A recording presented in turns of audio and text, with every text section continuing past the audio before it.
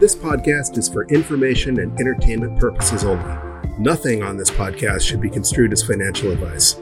All views expressed on this podcast are solely the opinions of the host and/or any guests that we might have from time to time. Nothing on this podcast should be construed as a specific inducement to make a particular investment or to follow a particular investing strategy. Hello, you sexy sat stackers, and welcome to the latest episode of the Bitcoin Bulletin Podcast. As usual, I am Chris, and today is Wednesday, February 15th, 2023. Happy belated by one day Valentine's Day, or for some of you plebs out there, happy National or happy International Singles Awareness Day. However, more importantly, today is DCA Wednesday, and that means we're going to get our dollar cost average stack on. Before we do that, real quick, a look at the vital statistics. At the time of this recording, we are sitting at a blockchain block height of 776,736, and Bitcoin is ringing in at a USD value of $24,335, or 4,098 sats per dollar. That is up about $1,500 from last Wednesday. One of the nice things about dollar cost averaging, as I've said time and time again, is that it gives you that automatic zoom out if you're following the prices constantly. Just yesterday we were down. Bitcoin was 21,300 or something like that. And then this morning it started popping. When I first checked hours and hours ago, it was right around 22,000 something, which was pretty much exactly where we were a week ago on Wednesday, right in that $22,800 to $23,000 range we've been in for a month. So while we popped, and it is the highest we've seen it in months, a new high for the year, a new yearly high, new 2023 high. When you zoom out, that's one of the nice things about dollar cost averaging, is it makes Bitcoin look a whole heck of a lot less volatile. One thing is for sure, though, TikTok next block, we are careening headlong into the next Bitcoin halving. If you are listening for the first time and you don't know what the halving is, or that a halving is coming, approximately every 4 years, the miner reward for finding the next Bitcoin block is reduced in half, till eventually there will be no new Bitcoin issued at all. And that has corresponded, at least anecdotally or observationally, in this case, to a bull run that takes place about about once every 4 years, about 6 to 18 months after the halving. The last halving was in 2020, and then we had the bull run that set the new all-time high of about $69,000. Before that, the halving was in 2016, and of course, 2017 saw a new all-time high of just under 20,000. And of course, they say history doesn't repeat, but it certainly rhymes. However, this is algorithmic. So if it is the halving that's causing these hype cycles and these bull runs, then we would expect another new all-time high sometime after the 2024 halving. And that's coming up in 63,264 blocks. Of course, that's block time. It's not based on a date. It's not based on a specific number of days. It's based on a specific number of blocks. So currently, that's looking like it's going to be as soon as April 24th of 2024. So just a little over a year and a month away, a year and a month and a half away, less than a year and 2 months away. Depending on how fast those blocks come in, though, the estimators are saying that it could be anywhere between March of 2024, which would be a lot closer to a year from now, and June of 2024, which of course would be almost a year and a half from now. But it's looking like it's going to be sometime in April of 2024. And if you've never experienced a halving, the Bitcoin conference in Miami and Pacific Bitcoin out in Los Angeles have been huge events, big parties for Bitcoiners and plebs to get together. But prior to that, really the big event was the halving. There were halving parties all around the world because of what was going on in 2020. The last halving was pretty much all online. But before the world changed, there were having parties planned all over the world, whether it was in Tel Aviv, Israel, Paris, Munich, anywhere in the United States. And hopefully that's going to be the case this year. I think we're going to start hearing people planning those having parties again. I don't know where the big ones are going to be at the moment, but I'm betting they're in probably some of the same locations. Hopefully one near you, or maybe it'd be more fun to travel to one that isn't near you. But Plan on being somewhere fun April 24th, 2024-ish. And of course, it's hard to book those airline tickets because you really aren't, even the day of the halving, you don't know if it's going to be on that specific day or maybe the day earlier or a day later, depending on how fast those blocks are zooming in. But people make it work, and it's a good time. So if you've never experienced a halving celebration, buckle up, because it's not just the new all-time high, which watching Bitcoin start pumping again is certainly fun, but the celebration of the halving is a lot of fun. But back to the statistics. Currently, Bitcoin is sitting at a market capitalization of $469.5 billion, nowhere near the $1 trillion market cap we saw when Bitcoin was setting new all-time highs during the last hype cycle, but up 28 billion just from last week alone. So that's kind of cool. Of course, that's a two-phase metric. It's based on the current value of Bitcoin, the current purchase price of Bitcoin on exchanges, and also the number of Bitcoin in existence, and that's changing every time a new block is found. More Bitcoin are in existence. So there's a couple of things influencing that, but market capitalization is going up. A lot of people think market capitalization is a BS statistic. I've explained on numerous episodes before that, for example, if you wanted to fork Bitcoin and create Chris Coin, which there probably is, there's so many S coins out there, but let's say you create, new coin A, and you make 1 million of them, and you bribe some exchange into listing it, and you sell one coin to yourself for $1. All of a sudden, you've established a market capitalization of $1 million for this coin you've just whipped up out of thin air. So in a lot of ways, it is a BS statistic. But when the larger, more traditional assets, things that people are, before Bitcoin came along, corporations, heavily traded assets, their market capitalization was an important metric that traditional investors, Wall Street, use to value a company. And as Bitcoin gets more mainstream, its importance grows, at least among traditional finance, whether you care about Bitcoin's market cap or not. People do. And if you're hoping for that institutional adoption or the normie adoption, that's an important metric because market cap gets people excited. I guarantee you when Bitcoin passes the 1 trillion market cap again, they'll be chattering about it on MSNBC and Bloomberg. All right. So if you don't care about market capitalization, but you care about your shiny yellow rocks, your Spanish doubloons, your My Precious Shift coins, it's going to cost you 13.4 ounces of gold to purchase just one Bitcoin. That is more than one 1 ounce bar or one 1 ounce coin more than last week. Last week, you could have purchased a Bitcoin for just 2.3 ounces of gold. When Peter Schiff made that call at 16,000 saying, bail out of Bitcoin and get into gold now before it's too late, he lost that bet because now one Bitcoin is worth about two to three more gold coins, 1 ounce gold coins or bars than it was when he tweeted that. Of course, Peter Schiff is a lot like Jim Cramer. When he gets on Twitter and tweets about Bitcoin, it's usually it's an inverse indicator. Peter Schiff is always good as a bottom signal. So hey, thanks, Pete. Notice you've been really quiet about Bitcoin recently. For those of you who value your wealth in pizza, one Bitcoin will currently purchase you 1,441 Papa John's pizzas.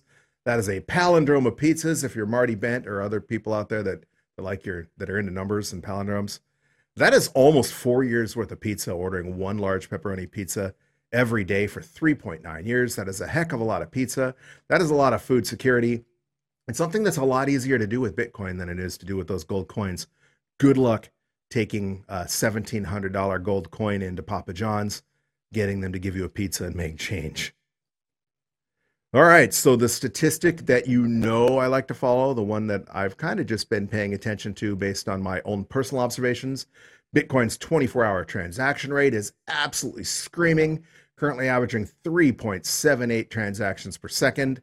And, if you've been listening to the show for any length of time, that I have noted just from doing the show that every time it is above 3.14, 3.15 transactions per second, Bitcoin is usually going up in value. That is certainly the case today. Of course, there's other reasons that, on-chain activity is so hectic right now. There are currently 65 blocks worth of transactions pending in the mempool.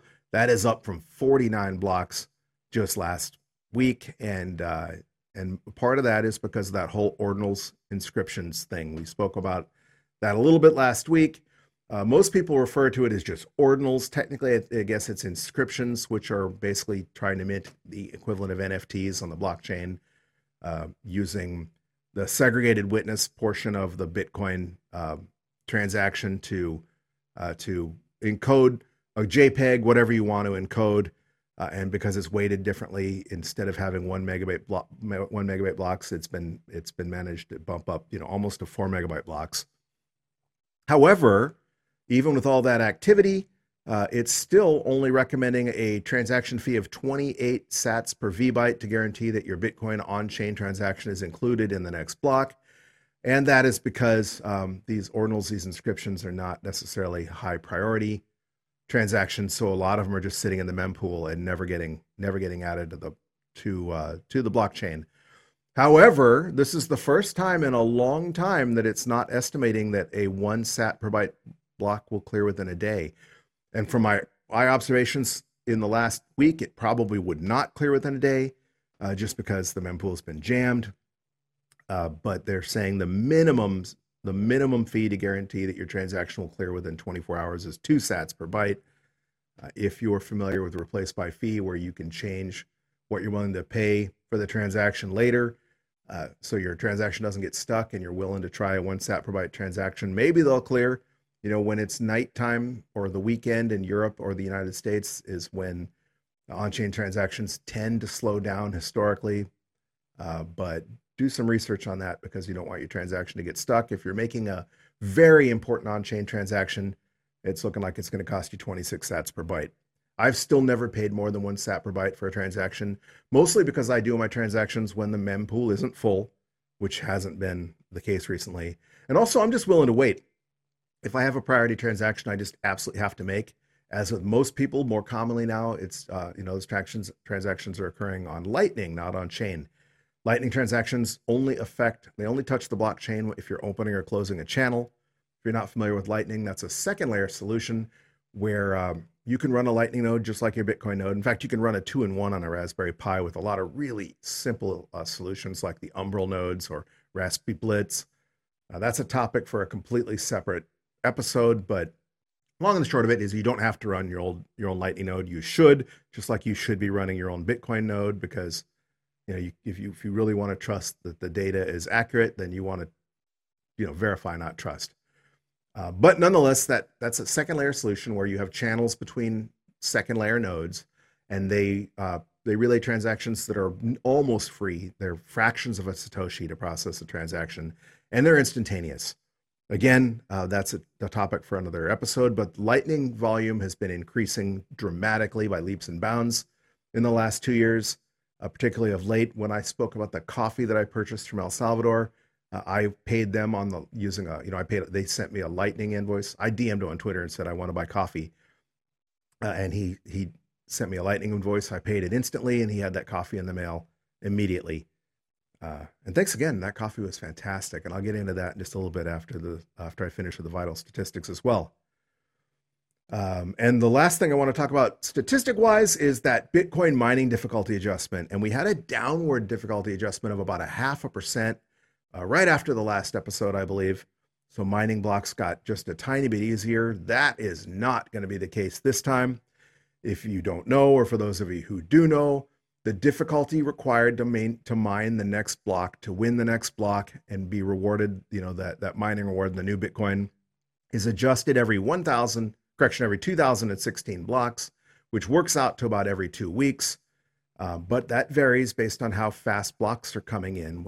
And that's the reason we have a difficulty adjustment. Satoshi made the difficulty to mine a new block fluctuate approximately every 2 weeks to target a new Bitcoin block every 10 minutes. And if they're coming in faster than 10 minutes on average during that 2016 blocks, the difficulty goes up. If they're coming in slower, the difficulty comes down. It makes it easier to find Bitcoin, so it speeds up those blocks. Currently, blocks are zooming along. They're averaging 9 minutes and 11 seconds.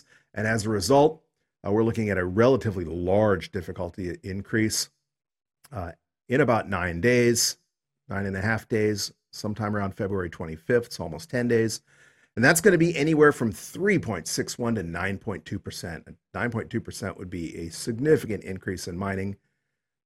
there's many reasons why mining hash power fluctuates. Some of it isn't really hash power fluctuating. It's just mining a block is luck. It's like flipping a coin. Sometimes blocks come in fast just because they do, not because hash rate increased, but also because we had those really cold storms in Texas. A lot of the mining now is in Texas. After China banned mining, a lot of the mining came to the United States. When they came to the United States, they came to Texas because Texas has no state income tax. Electricity is relatively cheap in Texas because it was the energy capital of the United States until they decided to go with all that wind power.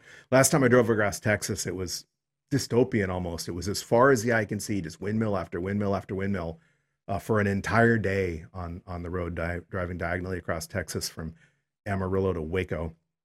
And those don't work when the wind isn't blowing. And without getting into the green energy reliability debate, which is hashed out all the time on Bitcoin Twitter. The long and the short of it is because Texas has high demand when it gets cold or when it gets really hot, and they do have issues with their wind power from time to time. The Bitcoin miners have signed agreements with the grid managers that when there's a huge surge in energy demand or a lack of production, that they'll turn their miners off and let that energy flow to the grid. And they get paid to do that. So it's not like they're just being altruistic. A word that I just hate now. Thank you to SBF. But it isn't just that they're being nice. They are making a profit. But it's a win-win situation. It's a win-win because ERCOT and the power companies don't have to build plants that they only run at peak, so-called peaker plants that only run at peak demand and are basically a waste of money the rest of the year. And Bitcoin gets to soak up the excess energy when it's available and get paid to idle when it's not. So when it was really cold, a lot of miners shut off is where I'm going with this. And therefore the hash rate went down and blocks took longer to come in and difficulty decreased. Now all those miners are coming back online. Came back online. So that's one source of increased hash rate. It's a fluctuating hash rate, not necessarily new mining machines being installed. Some of it hopefully is Marathon Digital finally getting some of their miners installed. If you remember, even before the Bitcoin price tanked, Marathon, which was one of the largest mining companies in the United States, was having issues with the power plant they were using in Montana went offline. And then the company they were using to install and maintain their miners filed for bankruptcy. So they had hundreds of thousands of miners just sitting idle. And if and when those come online, that'll increase hash rate and cause the difficulty to increase to go up as well. Many things affect difficulty increase or the difficulty adjustment, and it looks like it's going to be a really big increase. All right. Well, once again, the news continues to be the price. When I first got up this morning, as I mentioned, I do believe Bitcoin was more than $1,000 cheaper than it currently is. And there's a lot of things affecting that potentially. But hey, did you know that today is apparently World Hippo Day? I didn't know that until I opened my browser and I opened the Brave browser or where do I open, and it just popped up and on the little news feed that they give you. Apparently today is International or World Hippopotamus Day. So if you're into river horses, those big, lovable, yet extraordinarily dangerous hippopotamuses, it's World Hippo Day. And the other question I know all of you are wondering is, did I try the dark roast from Good Beans in San Salvador, El Salvador? And yes, I finally did. So once again, shout out to Good Beans Coffee Shop in San Salvador, El Salvador. Technically, they're in a suburb of San Salvador, the capital, but close enough. If you don't know who they are, follow them on Twitter. On Twitter, they are Good Beans the, like the Good Beans, but the is on the end. They are shipping El Salvador grown, freshly roasted by them coffee all over the world. I ordered 2 1-pound bags of coffee. It took me about a week to get them. I tried the lighter roast, and I was drinking the lighter roast during the last episode of the Bitcoin Bulletin podcast. I had not tried the dark roast yet, and holy cow. These are the first 2 Salvadoran coffees I have ever tried. Everybody says Salvadoran coffee packs a punch. If you watch Max and Stacy on the Max and Stacy show, Max Kaiser and Stacy Herbert, one of his recent broadcasts, I think it was maybe 2 shows ago, he was joking that everybody's walking around El Salvador caffeine buzzed. And if that dark roast, it packs a wallop. And part of it might just be the beans, but part of it's also, the Good Beans was nice enough to send me suggestions on preparation for the coffee. They ship whole beans that you grind them yourself, prepare your own coffee how you choose. And he sent me instructions for preparing it, whether I prepared it in my drip maker or my French press, One thing I noticed right off the bat, and you're going to need a kitchen scale because they're going to, if you're not, well, if you're in the rest of the world, you're familiar with grams. But if you're using tablespoons, that's out the window because you're going to measure everything in grams, even the water. And I noticed when I was measuring out the grams of coffee to make the pot I was making that it put about almost twice as much coffee in the grinder than I normally do when I'm making, say, Kona coffee. Part of that is the dark roast. He says they say with the dark roast, use more coffee and use a more coarse grind to get the best flavor. Anyway, long and the short of it is their dark roast is fantastic. I can't say that I have a favorite between the two. If I had to choose, I would say that I actually prefer the lighter roast, and that's just personal preference. I drink a lot of the lighter roast Kona coffee normally. I like, as I mentioned, a coffee that's from Albuquerque, New Mexico, that's roasted with piñon nuts, and I like the traditional lighter roast of that as well. But I compared this coffee to enjoying a fine cigar in the last episode, and just like a fine cigar, there's in countries like in Cuba where smoking cigars is cultural, really. I mean, at least it used to be. They had breakfast cigars, which were really lightweight. And then the next cigar you would smoke later in the day had to be a little stronger because your taste buds were kind of fouled from smoking that cigar, right? Especially a premium cigar that takes like an hour to smoke. And so cigars get progressively stronger during the day. Anyway, there was a cigar flavor for every occasion. And just like that with coffee, there's a coffee for every occasion. So I can't really say that I like the lighter roast better than the darker roast. And I haven't even ordered the bold yet. So Good Beans, eventually I'm going to order the bold. I don't drink as much coffee as a lot of my friends, so it might take me a little while to go through those 2 pounds. But I will definitely be trying more of their coffee because it's fantastic, guys. If you haven't ordered Salvadoran coffee, connect with Good Beans on Twitter, send them a DM, order some coffee. I will vouch for them. They're not going to scam you out of your Bitcoin. You send a Bitcoin, they're going to send you coffee. So order coffee and give it a try because it's awesome. And there's a coffee for every occasion. And like, for example, right now, I wish I had a cup of the dark roast brewed up. I do not because I've already had way too much caffeine today. I drank a pot of the lighter coffee earlier. But if I were to enjoy a cup of coffee right now while I was filming this episode, I would prefer the dark roast. So get both. Try a variety. Get whatever they have available because they roast different roasts. Every time they roast, their coffee is different. That's the other really cool thing. It's a lot like a craft brewery. The small breweries, the nano breweries, the boutique breweries or wineries. Their vintages in wine or their beer batches are going to vary every batch because unlike Anheuser-Busch that's making millions of gallons, they might only be making 100 or 200 gallons. And so the ingredients are a little different each time. They don't blend all these batches together to make, a consistent flavor. So there's little subtle changes from batch to batch. And it's worth trying them all. But this is a Bitcoin podcast, not a coffee podcast. So I will get back to Bitcoin. However, this is Bitcoin Coffee, and support a Bitcoin pleb, support El Salvador Bitcoin adoption, and get some good coffee in the process. Okay, thank you very much to those of you listening on your favorite podcasting 2.0 apps, such as the Fountain app or the Breeze wallet. I may have missed a boost or two out there. If I didn't read your boost, DM me on Twitter or email me. Again, I'm at BTC Bulletin Pod on Twitter, or email as bitcoinbulletin@protonmail.com. Looking at the individual episodes right now, I show that we haven't received any boosts.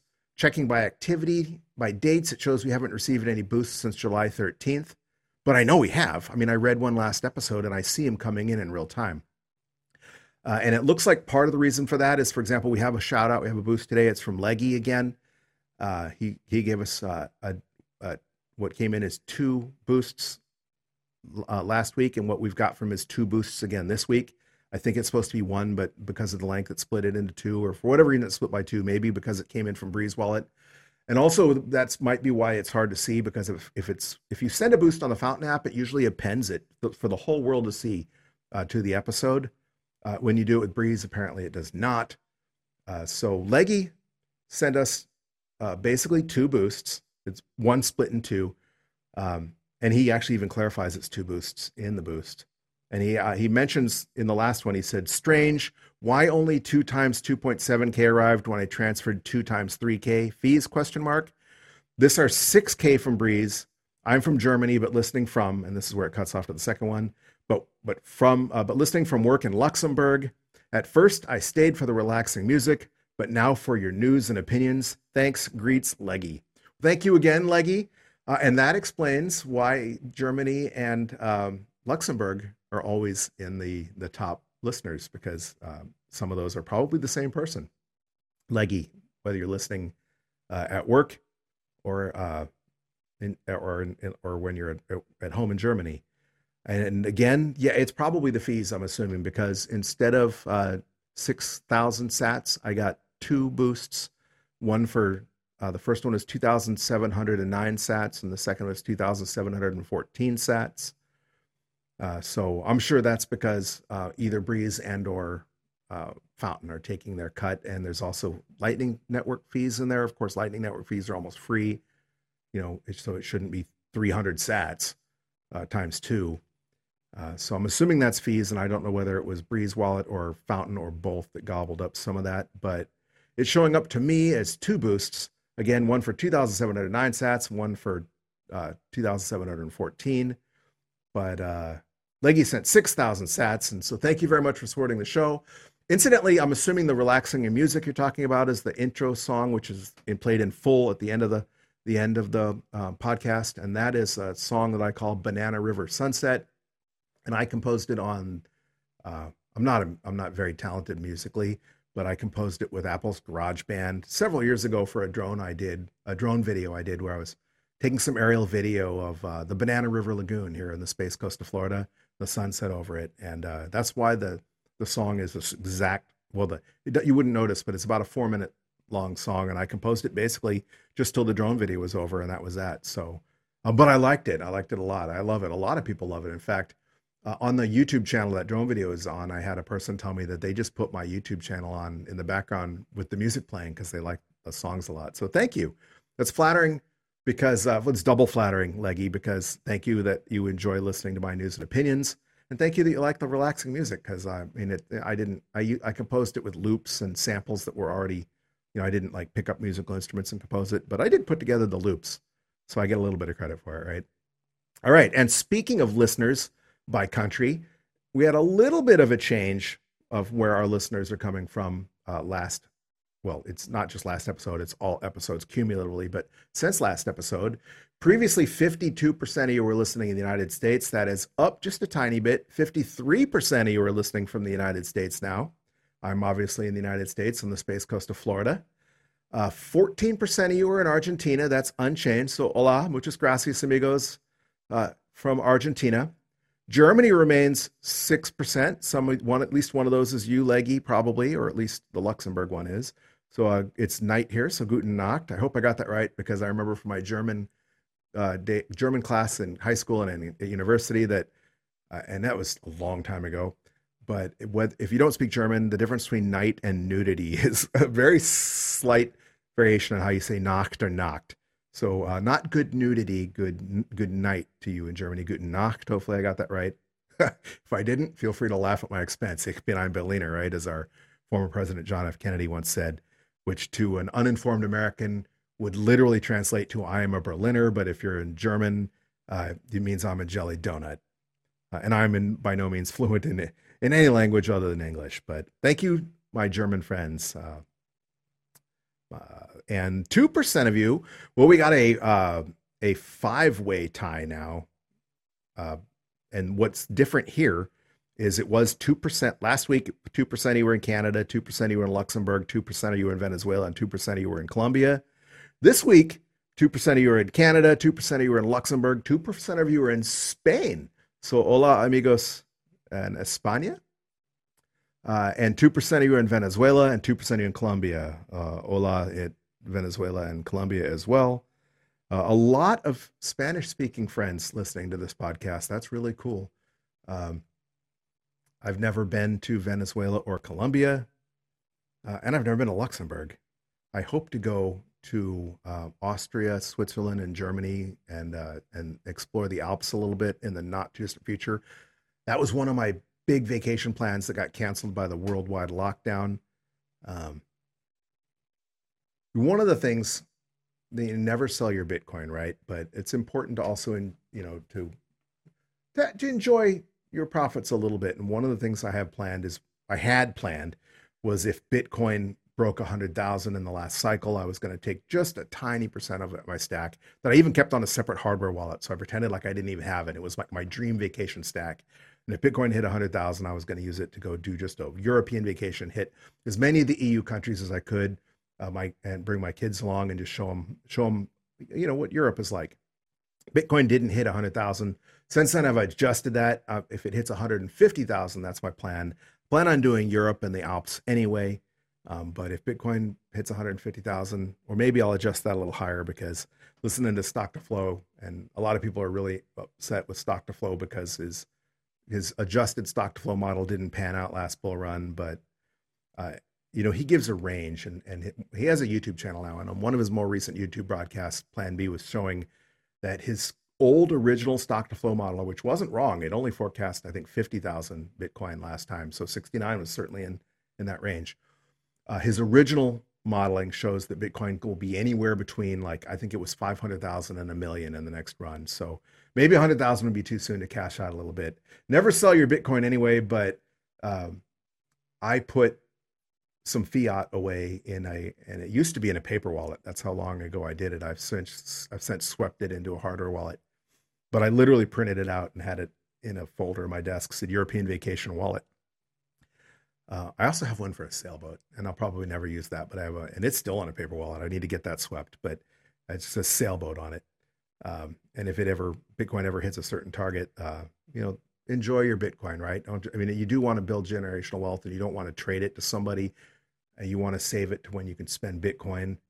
But at the same time, you need to enjoy your life as well. And if you invested in Bitcoin a long time ago, congratulate yourselves for being smart, being early, and pat yourself on the back and enjoy a little bit of it. Hopefully spend the Bitcoin, ideally spend and replace in lieu of cashing in for fiat. But that's one of the things I plan to do if Bitcoin just goes parabolic again after the next halving. I'll see some of you in Europe, hopefully. But I digress. Again, the big news right now, the big news this week, although that news has changed from Bitcoin being down to Bitcoin being up, is price. Multiple headlines out there are, if you just type in Bitcoin and click on news in any of the search engines, it's all going to be about the price. Headlines, for example, on Reuters saying Bitcoin surges 8.3% above 24,000. Again, from Bloomberg, Bitcoin jumps to highest since August as regulatory concerns ebb. We'll get into that in just a little bit. And even the bozo Mike Novogratz is making headlines, with Novogratz sees chance of Bitcoin hitting $30,000 this quarter. That doesn't seem too far away at all, with Bitcoin lapping at 25,000 as we speak. In fact, when we were talking about our stack last week and the week before that, when we were talking about our average cost basis was underwater, when Bitcoin was at $16,000, having an average cost basis of 29 or 30,000 seemed a lot further away, almost double what we had paid, right? But with Bitcoin closing in at 25,000, all of a sudden 29,000 isn't that far away, and neither is 30,000. Bitcoin just moved 8.3% today, right? So a 10% swing in one day is nothing. Another 10% swing, and we're going to be in the green on our stack. A lot of people had been worrying that the bear market was not over yet, and I didn't have a crystal ball. I wasn't going to call whether the bear market's over yet or not. I'm still not going to call it because I don't know. There could be a black swan. I know that if you zoom out, Bitcoin goes up and to the right, and it tends to run in those 4-year halving cycles. But on a day-to-day basis, anything can happen. Plan B on Twitter, however, has been consistent on the bear market is over, that we're in a bull market. Before we even pumped, he had a video on his YouTube channel where he was saying that the bull trap FUD was just FUD, and that it was rational FUD, because in the hype cycle, part of the hype cycle is the denial or the disbelief phase, where people are so used to Bitcoin being down or them being underwater that they just don't believe that the bear market is over. And it's happened every single time. Speaking of Mike Novogratz, during the last crypto winter, everybody thought Bitcoin was going to go to 1,000. And there was that famous meme where Tone Vays was saying Bitcoin was going to hit 1,000 or lower, and Mike Novogratz said, no, the bottom was in. Turns out Novogratz was correct. He's been wrong about many things since then. But then as now, the bull market began well before most people thought it had. Everybody thought it was a bull trap, that they thought the bear market was going to continue, and it was over. So the people that were waiting for $1,000 Bitcoin missed out. And there's a distinct possibility if you're waiting for that $10,000 Bitcoin, you missed out. If you're dollar cost averaging, you've bought all the way down. And so you don't miss out. And that's one of the reasons we do DCA. And Plan B took a victory lap on Twitter about 4 hours ago now, posting the Bitcoin bull market, so it begins, with that tidal wave gif that he uses quite frequently. Of course, there are a lot of factors either weighing on the price of Bitcoin or pushing on the price of Bitcoin this week. First of which was the CPI, the inflation numbers that came out yesterday. And, CPI is obviously a BS statistic. As I mentioned, that famous quote last week when we were talking about CPI, Mark Twain said there's 3 types of lies, damn lies, and statistics. And of course, nothing is worse than a government statistic. And CPI, if you don't know, the Consumer Price Index, is based on a basket of goods that they continually change. And when things get more expensive, for example, if the price of steak gets too expensive, they substitute it and say, well, people aren't buying steak anymore. They're buying ground beef instead, which is obviously a lot cheaper. So they put the ground beef in the basket. Voila, your groceries cost exactly the same, and therefore there's no inflation. Obviously, that's horse crap. But this time around, it is even worse, because for the first time, not for the first time in a long time, for the first time ever, there's the current. They've reformulated, not the first time they've reformulated CPI, but the first time they've used the latest formulation for CPI was this latest statistic. And previously, they relied on a biannual process, 2 years worth of data, and now they're relying on just 1 year's worth of data to determine inflation. And, by using less data, you're in anything. If you take fewer data points, your conclusions are less reliable, right? People say that, the 4-year cycle was too hard to say was really a thing because we'd only had 2 halving cycles to compare it to. 2 points of data does not a trend make. And that's, that's a fair point. And the same thing goes with CPI. By reducing it from 2 years worth of data to 1 year's worth of data, they're getting rid of an entire year's worth of inflation. They're now only looking back 1 year. Inflation was already raging a year ago, so inflation is not going to look as bad, right? Because prices were already high a year ago, as opposed if you're comparing it to inflation. If you're comparing the price of eggs from 2 years ago, when eggs were 69 cents a dozen, to now when they're at $7 a dozen, it looks a lot worse than if you compare them to a year ago when eggs were maybe $3.50 a dozen, right? Cuts the appearance of inflation in half. And that's just one of the BS ways that the Bureau of Labor Statistics, et cetera, manipulate numbers to make it look like things are all rosy when they are clearly not. If you've been to the grocery store, inflation is real and not transitory and not waning. Nonetheless, with the new calculation, annual inflation declined from 6.5% year over year in December to 6.4% in January. So everybody took that as a big sign of relief. The stock market pumped. But then they realized that month over month, inflation was actually up by 0.5%. And none of that even takes into effect that they changed the way that they calculate CPI, which is a BS statistic anyway. But nonetheless, that's had a huge impact on markets because people assume that because inflation is coming down, the Federal Reserve will begin to taper or maybe pivot. And that's influencing the price of the stock markets and every asset and every commodity that people trade, including Bitcoin. The other major factor influencing Bitcoin price was the Securities and Exchange Commission FUD. Of course, the SEC has begun to drop the hammer on altcoins. Previously, Gary Gensler, even before he was the SEC chairman, when he was a professor at Harvard, gave the opinion that Bitcoin is a commodity and pretty much everything else is a security, and as such, an unregistered security because no altcoins are registered securities. They dropped the hammer on Kraken for selling unregistered securities. Kraken agreed to stop their staking in the United States and paid a $30 million fine. Apparently, they're dropping the hammer on a couple other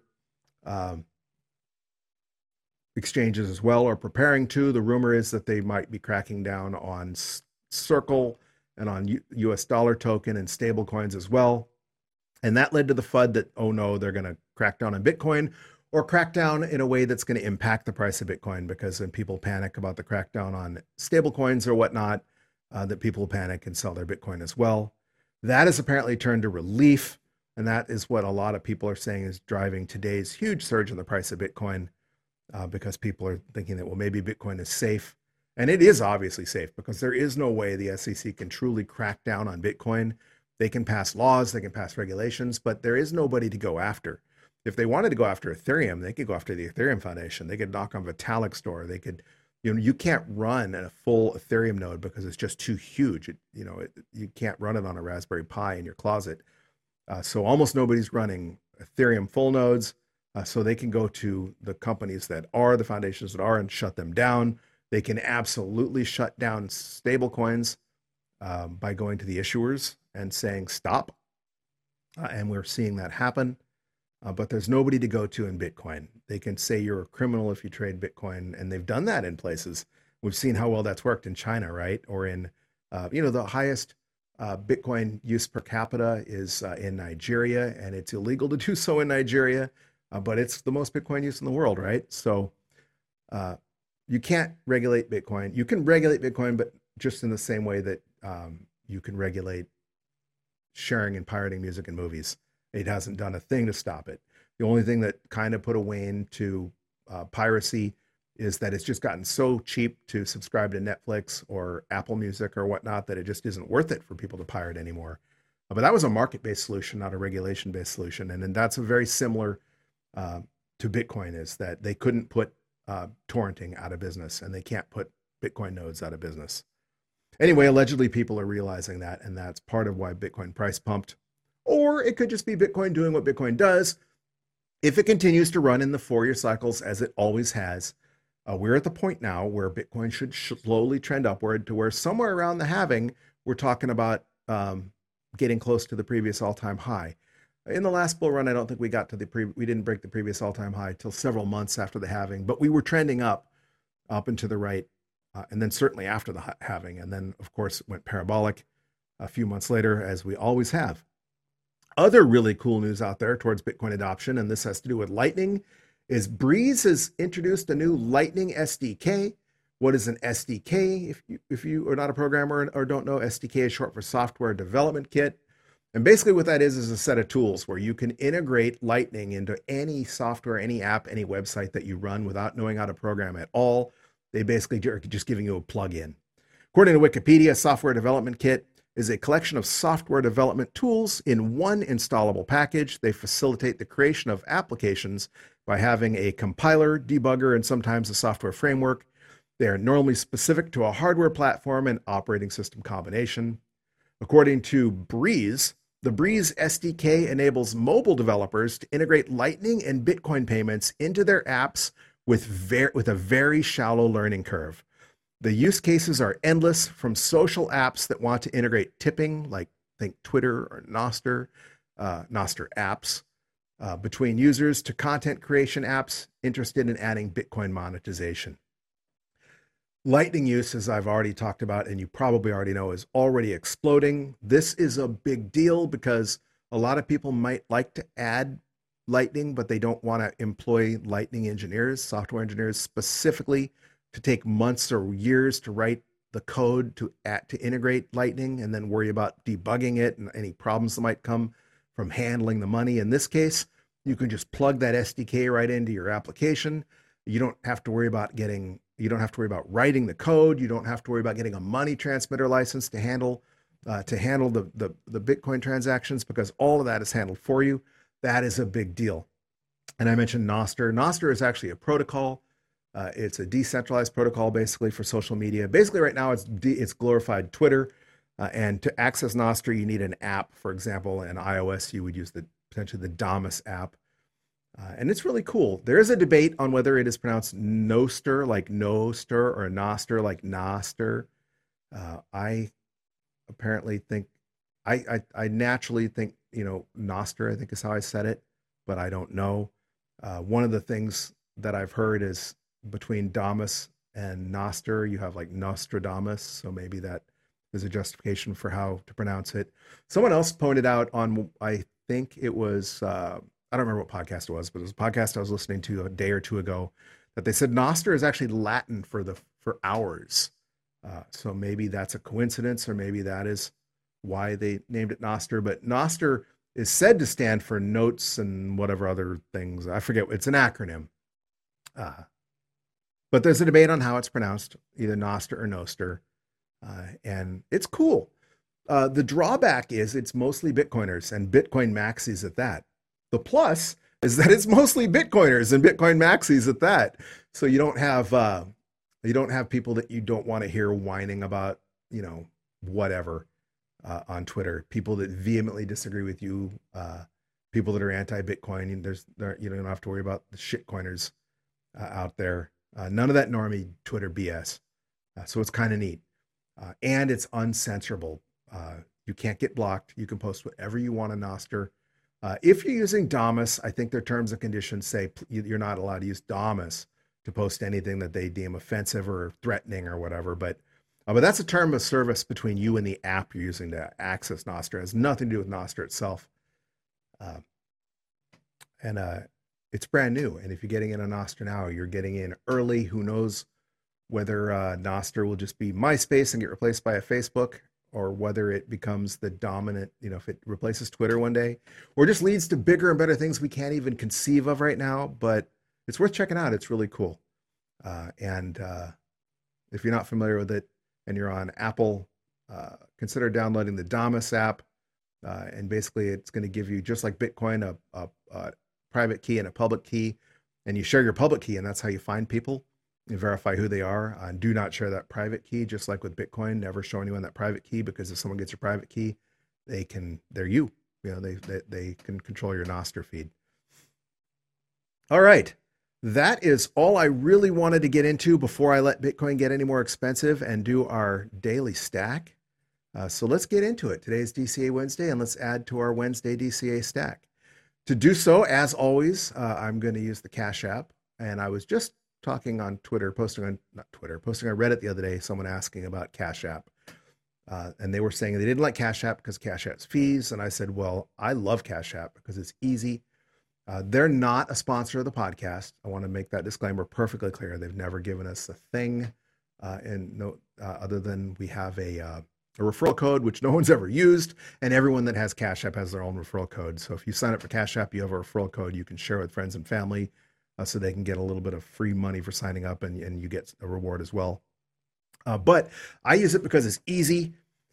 Because they do charge about 2.25% to purchase Bitcoin. And that is a lot more than, some exchanges where you can buy as little as like 0.1%, but they don't charge you anything to transfer your Bitcoin to your hardware wallet. So we're going to spend about 45 cents in fees to purchase $20 of the Bitcoin today. But if I transfer it immediately to my hardware wallet, I'm going to do it for free. And it would cost a couple dollars in mining fees right now. At 28 cents or whatever it was, a virtual byte minimum to get that transferred. I think that works out to $1.50 or something currently, more than $1. And that's more than what we'd spend on the fee. So basically your fee is, it more than makes up for the fee. So like, for example, when I had a Coinbase account, they would charge me that mining fee. So last time when I closed out and moved everything off of Coinbase years ago, it cost me like $5 in mining fees to do it. So what I saved in percentage fees, I more than made up for in mining fees. It cost me more in mining fees to use Coinbase in the long run. Now, if you're going to buy $10,000 worth of Bitcoin, that 2.25% is significant. The mining fee would still be about $1.50. So that changes that. But for our $20 stack, it's cheaper to use Cash App, and it's certainly a lot more convenient. Also, I don't keep any money on my Cash App, so they let you add money immediately. I have a debit card linked to Cash App, so I can add that money, spend it, and withdraw it immediately. When I used Coinbase, they would, if I wired money, because they used to let you use a credit card, and then they got rid of that. So if you wired money, it takes 5 business days before it's even there. And then after I bought Bitcoin, they made me wait 5 days before I could transfer it to my hardware wallet and charge me the mining fee. So we're going to use Cash App. And I've already added the $20 just like that. It's already ready to spend. Tap on Bitcoin, tap buy, tap $20, tap confirm, and boom, just like that. We have stacked, we've stacked another 79,279 sats. that is going to bring our total stack up to 5,633,332 sats. Almost as importantly, it brought our dollar cost average, it brought our average cost basis down. Not as much as it had been doing. It only dropped our average purchase price by $55.46. But every time we're buying right now our average cost basis is $29,112.43. Underwater, but not as underwater as it had been. And we just purchased at $24,659. So up $300 since I even started broadcasting this podcast. As long as Bitcoin is under 29,000, it's going to lower our average cost basis. But in the long run, all that really matters is the number of sats we stacked. I mentioned over and over again on multiple episodes when Bitcoin was $16,000 and Bitcoin was $18,000.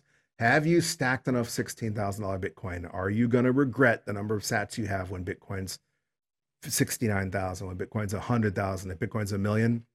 Are you regretting at 25,000 or 24,000 not having stacked that $16,000 Bitcoin?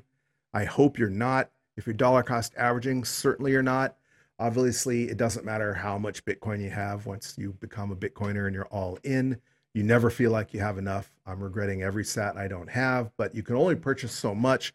You only have so much fiat. You only mine so much fiat at your day job. You can only earn so many sats, even if you're getting paid in Bitcoin. So you can only do what you can do.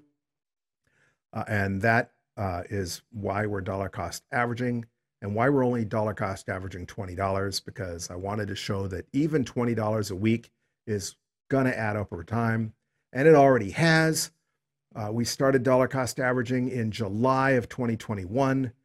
This was our 82nd stack. So we've stacked 82 times now. And had you YOLO'd in on July 28th, 2021, Bitcoin was $39,716 on that day. We did our first DCA stack. That would have purchased you 4,129,277 sats, not even including fees. I'm just taking the total amount we invested. We've spent, you would have spent whatever, 2.25% in fees, or maybe 1% in fees if you bought on a different exchange. But even pretending like fees didn't exist, you would have 1,504,055 fewer sats had you YOLO'd in instead of DCAing. You would be even more underwater than you are now, obviously. So even just in this short term, dollar cost averaging has been a win for us. Again, Bitcoin and dollar cost averaging are both long-term plans. If you haven't gone all into Bitcoin, if you don't own any Bitcoin and you're contemplating purchasing Bitcoin, again, do your own research. The important thing about dollar cost averaging is you invest an amount that you can invest regularly, a fixed amount at a regular interval. It doesn't mean you can't buy other Bitcoin if you get it. You can buy the dip, so to speak. If Bitcoin tanks tonight and goes back down to 15,000, I'm absolutely going to stack more sats, even though it isn't part of our DCA stack. So it doesn't preclude that, but it does make sure you don't miss out.